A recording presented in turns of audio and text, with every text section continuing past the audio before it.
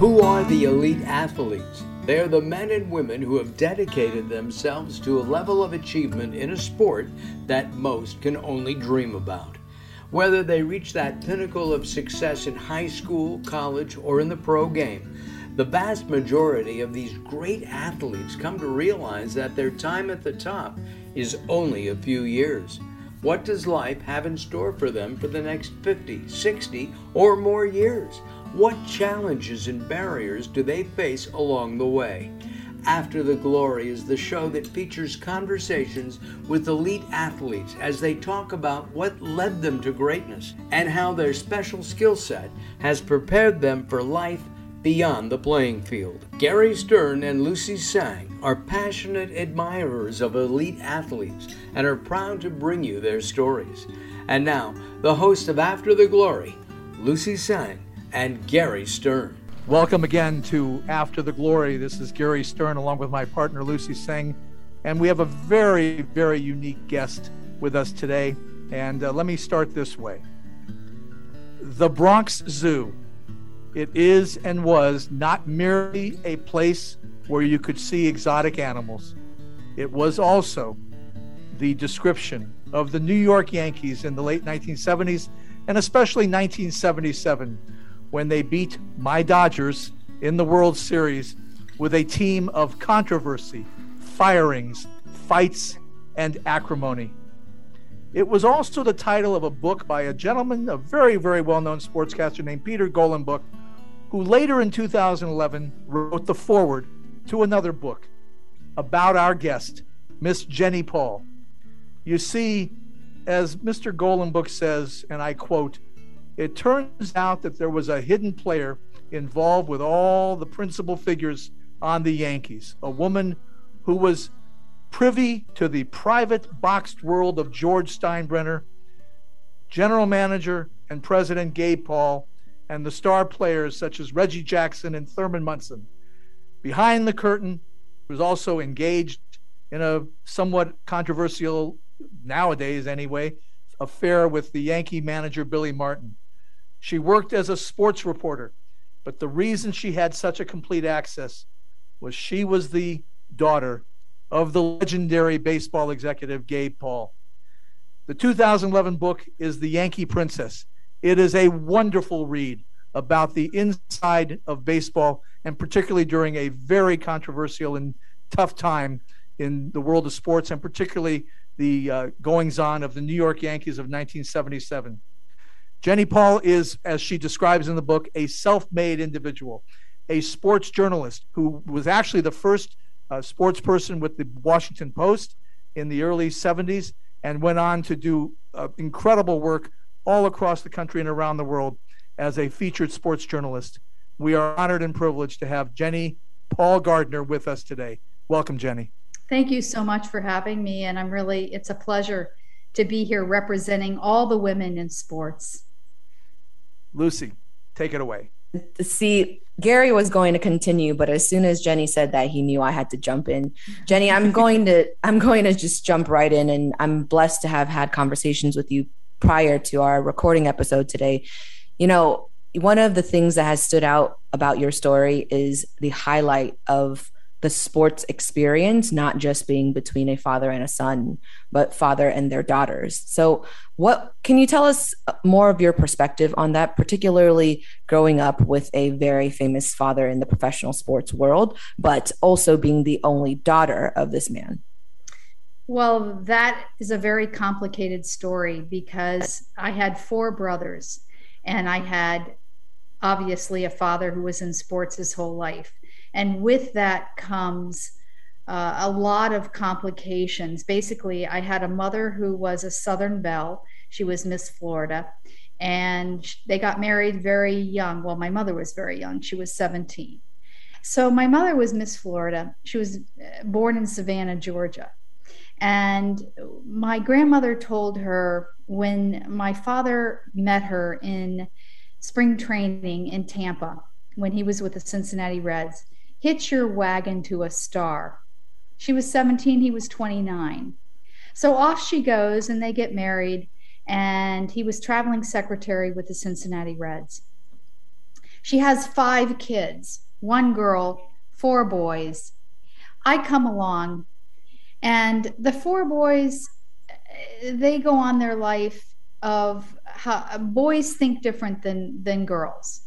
So I come along, and I'm the rebel in the family, and I want to be a sportscaster, and I want to follow in my father's footsteps. Now, I talk about father-daughter relationships in the book, but I also talk about how girls are different than boys. And I also talk about how my father reacted to the fact that I chose a life of sportscasting, and how it wasn't really fashionable in the 70s, and how I fought with him because I ended up in New York covering the New York Yankees. And if you can imagine how that caused a lot of trouble.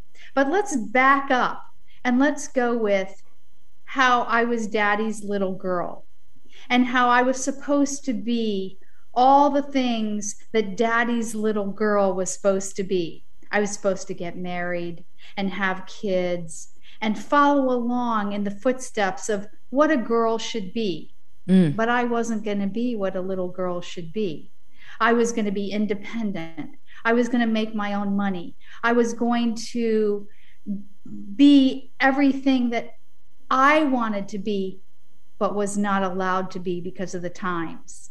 And very similar to a lot of other women, Susan B. Anthony and all the other women who came before me who fought a battle and were pioneers, I had a big battle ahead of me because I also had 4 brothers. They were allowed to go to college. They were allowed to be in their fields, but I really wasn't, because remember, I was supposed to get married and have kids and not really develop my personality. Then we come to the fact that my father couldn't show his emotion. So when little girls are born and they're supposed to get married, you have a father who's not showing any emotion. I don't know, who do you pick for a husband? You pick a father who doesn't show any emotion. Pick a husband who is like your father. And thus the syndrome continues and continues and continues. And how do you break that syndrome? Well, when we come back on After the Glory, we're going to learn how that syndrome was broken. This is Gary Stern, along with Lucy Singh and our special guest, Jenny Paul Gardner, when we come back. Role models. They can make all the difference. In our world today, they have never been more important. One of the nation's most successful mentoring organizations is Jewish Big Brothers Big Sisters of Los Angeles. Their mission is to assist youth in achieving their full potential through innovative and impactful programs. And no nonprofit agency does it better. Jewish Big Brothers Big Sisters of LA serves Jewish children, boys and girls in our local community with a mentoring program that's been going strong since 1915. That's only the beginning. This nationally known agency owns and operates Camp Bob Waldorf. Its summer camping and weekend retreat programs enrich the lives of youth throughout Greater Los Angeles. Then there's a college support program, and last but not least, work that helps kids all over the world through the Teen Talk app. Want to learn more? Go to jbbbsla.org.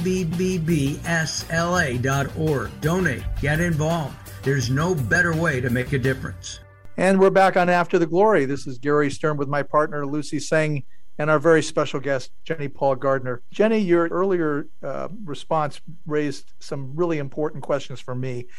In the relationship with a father who began his connection to baseball, believe it or not, in 1928, and eventually became a really impactful Cincinnati Red general manager, executive of the year in the mid-50s, responsible for some of the most incredible trades in baseball history.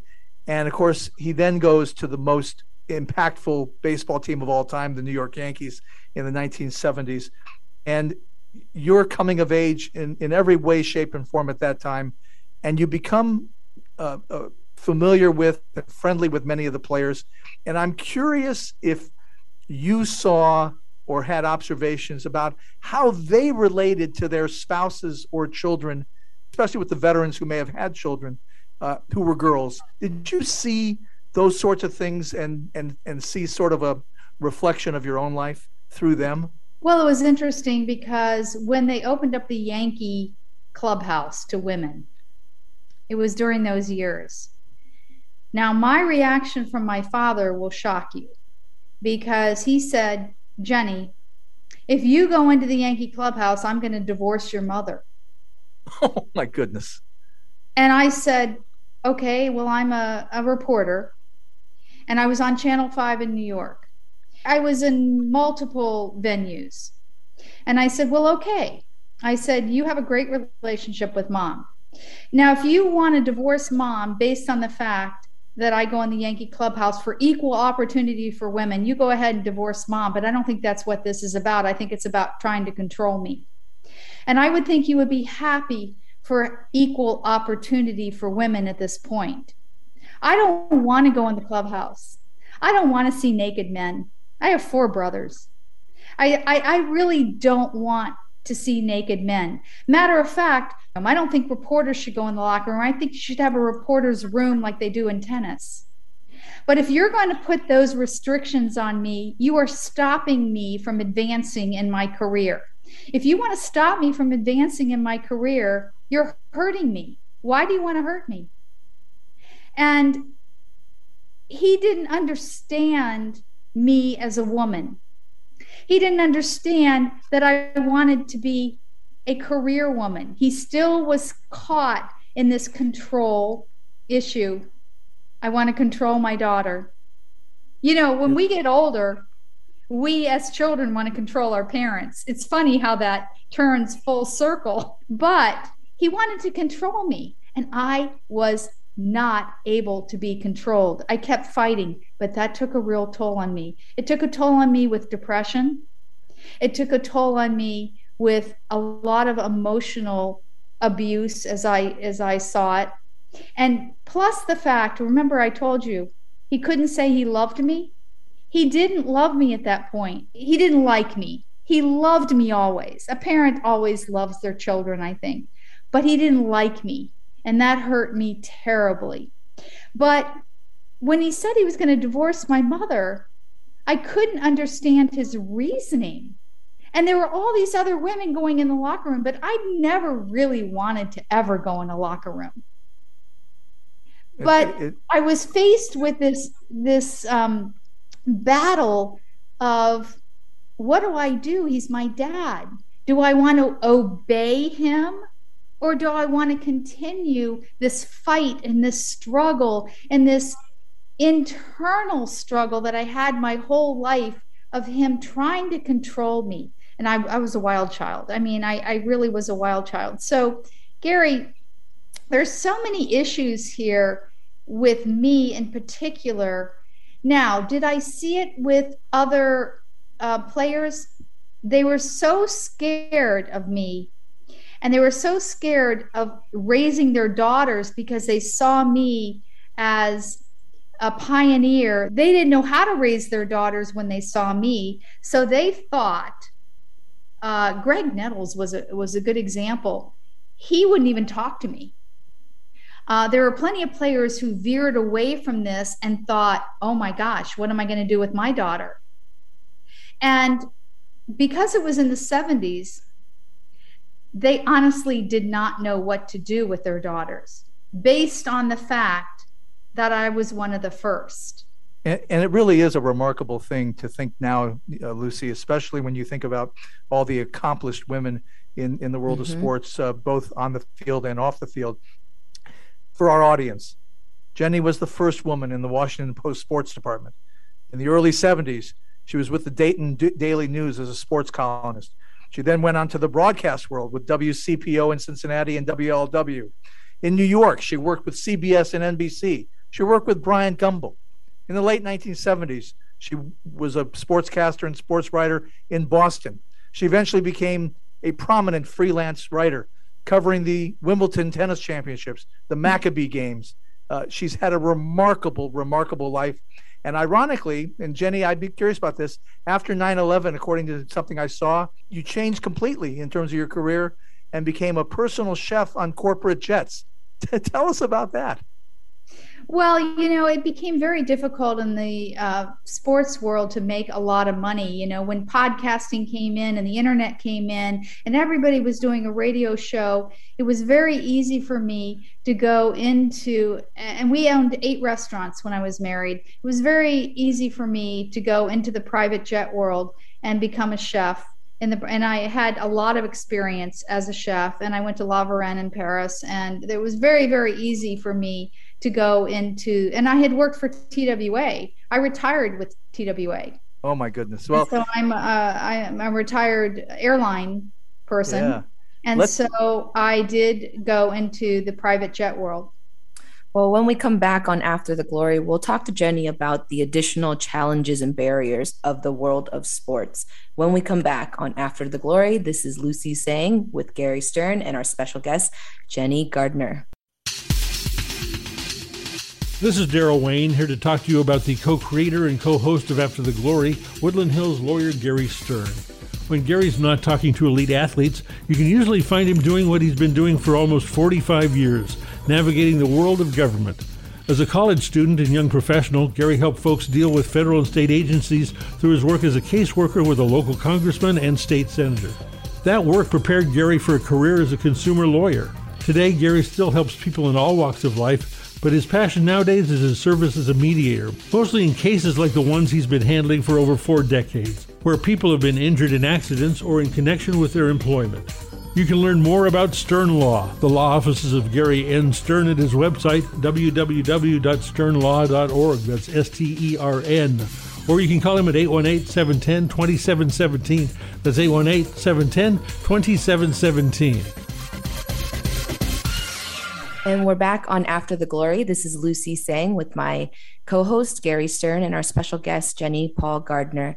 Jenny, this season 4 on After the Glory, we are going over the themes of challenges and barriers for athletes. And of course, you've already shared many of which you have experienced in the world of sports. But I also want to ask you, especially about a conversation that you and I had prior to today. You shared one of the greatest parts of being a mother to your children is advocating for them. Can you tell our audience a little more about the experience that your son went through and your letter to the headmaster? Yes. I was always an advocate for my children, so much so that they probably were embarrassed by me. Lucy, go ahead and recall the letter. Well, I know the most impactful thing to me was just the fact that you even wrote a letter, because I know that this experience happens to young athletes all the time, right? An athlete loses their spot on a team or even loses time on the team, and there's no follow-up from coaches, from staff, nothing at all from the school. And it's such a difficult transition for these athletes that, most people don't realize how hard it is to go through that. And for a mother to step up and reach out to the school to say something about it, I know that was something that stood out most to me. My son was a goalie, and he got cut from the team, and they brought in 15 goalies that year in an amateur situation. First of all, recruiting is illegal on the amateur level. So he was also on the headmaster's list. He had been there a year, and he was also coach's choice, and he had won all the awards, and his academic life was fabulous. He was a straight A student, and they told me he was the smartest child in the whole school. Now they can tell you whatever they want to tell you. So they brought in 15 goalies during exam time, were the tryouts, and they cut him. And he wanted to leave the school. So I wrote a letter to the headmaster, and I said to him, it had nothing to do with his ability. It had to do with the selection process during the exam time.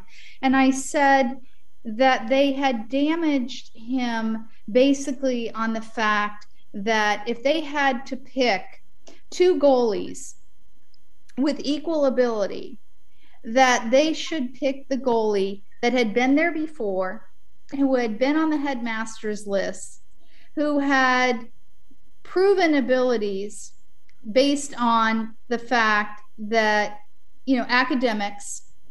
And I knew the goalie they brought in was going to leave the school. He only came there for hockey. So I wrote this letter that they would not cut a person in English for not knowing semantics. They would not cut a person in art for not knowing a Monet from a Manet. And I went through this whole thing, and he eventually did leave the school. He also went back and graduated from the school with high honors and everything, and ended up getting a scholarship to Rochester Institute of Technology. And they did also say when he graduated, he was the smartest kid in the whole school. He never played hockey again in the school when he came back. So being an advocate for amateur sports, I said, what are you doing? Raising quality people or amateur athletes and trying to win at all costs. And the win at all costs was a big issue, because what are you doing with our children? And they had no psychologists to counsel them when they were cut from a team during the exam time. So I really went off on that. I really went off on what do parents do to help their children when they're cut from a sports team. And when they bring in these masses of players, what do you do with your children when they're away from you? You don't have any control. You're not in the same town. You're away from them. What do you do with these kids? Jenny, this raises an interesting issue that I'd like to just touch on briefly before we go to break. And that is very simply, amateur sports, high school and college, there is this tendency that the public thinks about, the athlete who is dreaming of a pro career. We know that so very few ever make it to a pro career. Right. I would imagine that your letter sort of solidified for you the notion that the schools, the high schools and the colleges, have to do a better job of making sure that athletes, no matter how good they are prepared for life after their sport is over. Exactly. And that was one of my points, that, I have a brother who started the Tampa Bay Lightning. I have a father who was in professional baseball, and I know the percentages of the athletes who never make it, and they shouldn't have their dreams of making these professional sports. Their academics are the most important, and that's why they go to these boarding schools, not to make professional sports teams. And the percentages of the players who do not make professional sports out of boarding schools is incredible, and they shouldn't think that they're going to make professional sports teams out of these prep schools. And they recruit like they're going to make a professional sports team, and that is absolutely wrong. Winning at all costs is wrong. And I wrote this letter, and it was an amazing letter, and I wanted a response from every teacher. I sent it to every teacher there, and I did not get one response from any teacher. When Matthew left, he had to have every teacher accept him back. He was hurt. He was depressed. Oh, he was depressed. Now, I want to tell you that my son now is very, very wealthy. He's 33 years old. He's in a $1.7 million house. He's driving a Tesla. He's already sold one startup, and he's probably one of the most successful graduates of that school. That's incredible.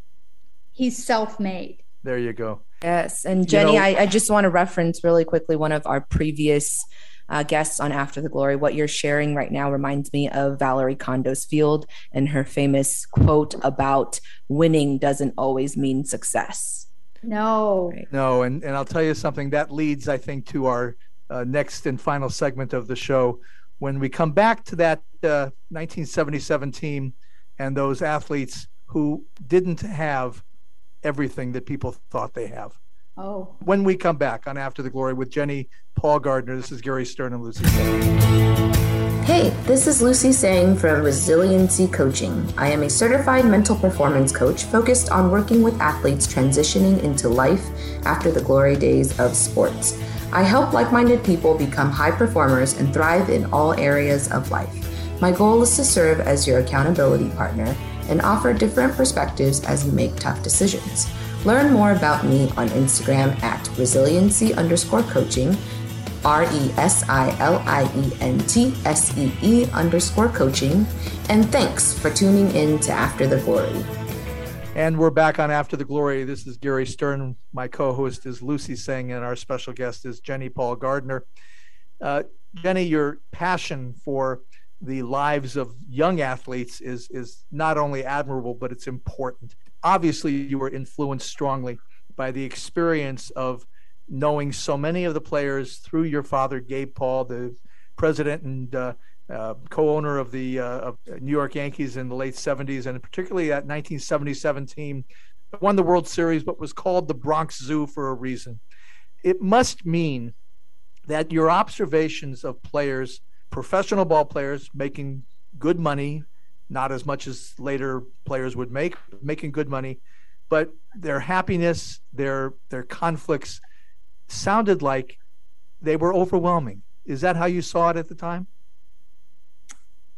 The stress level in 1977 was overwhelming. I mean, in those years, I think Dad quit 5 times.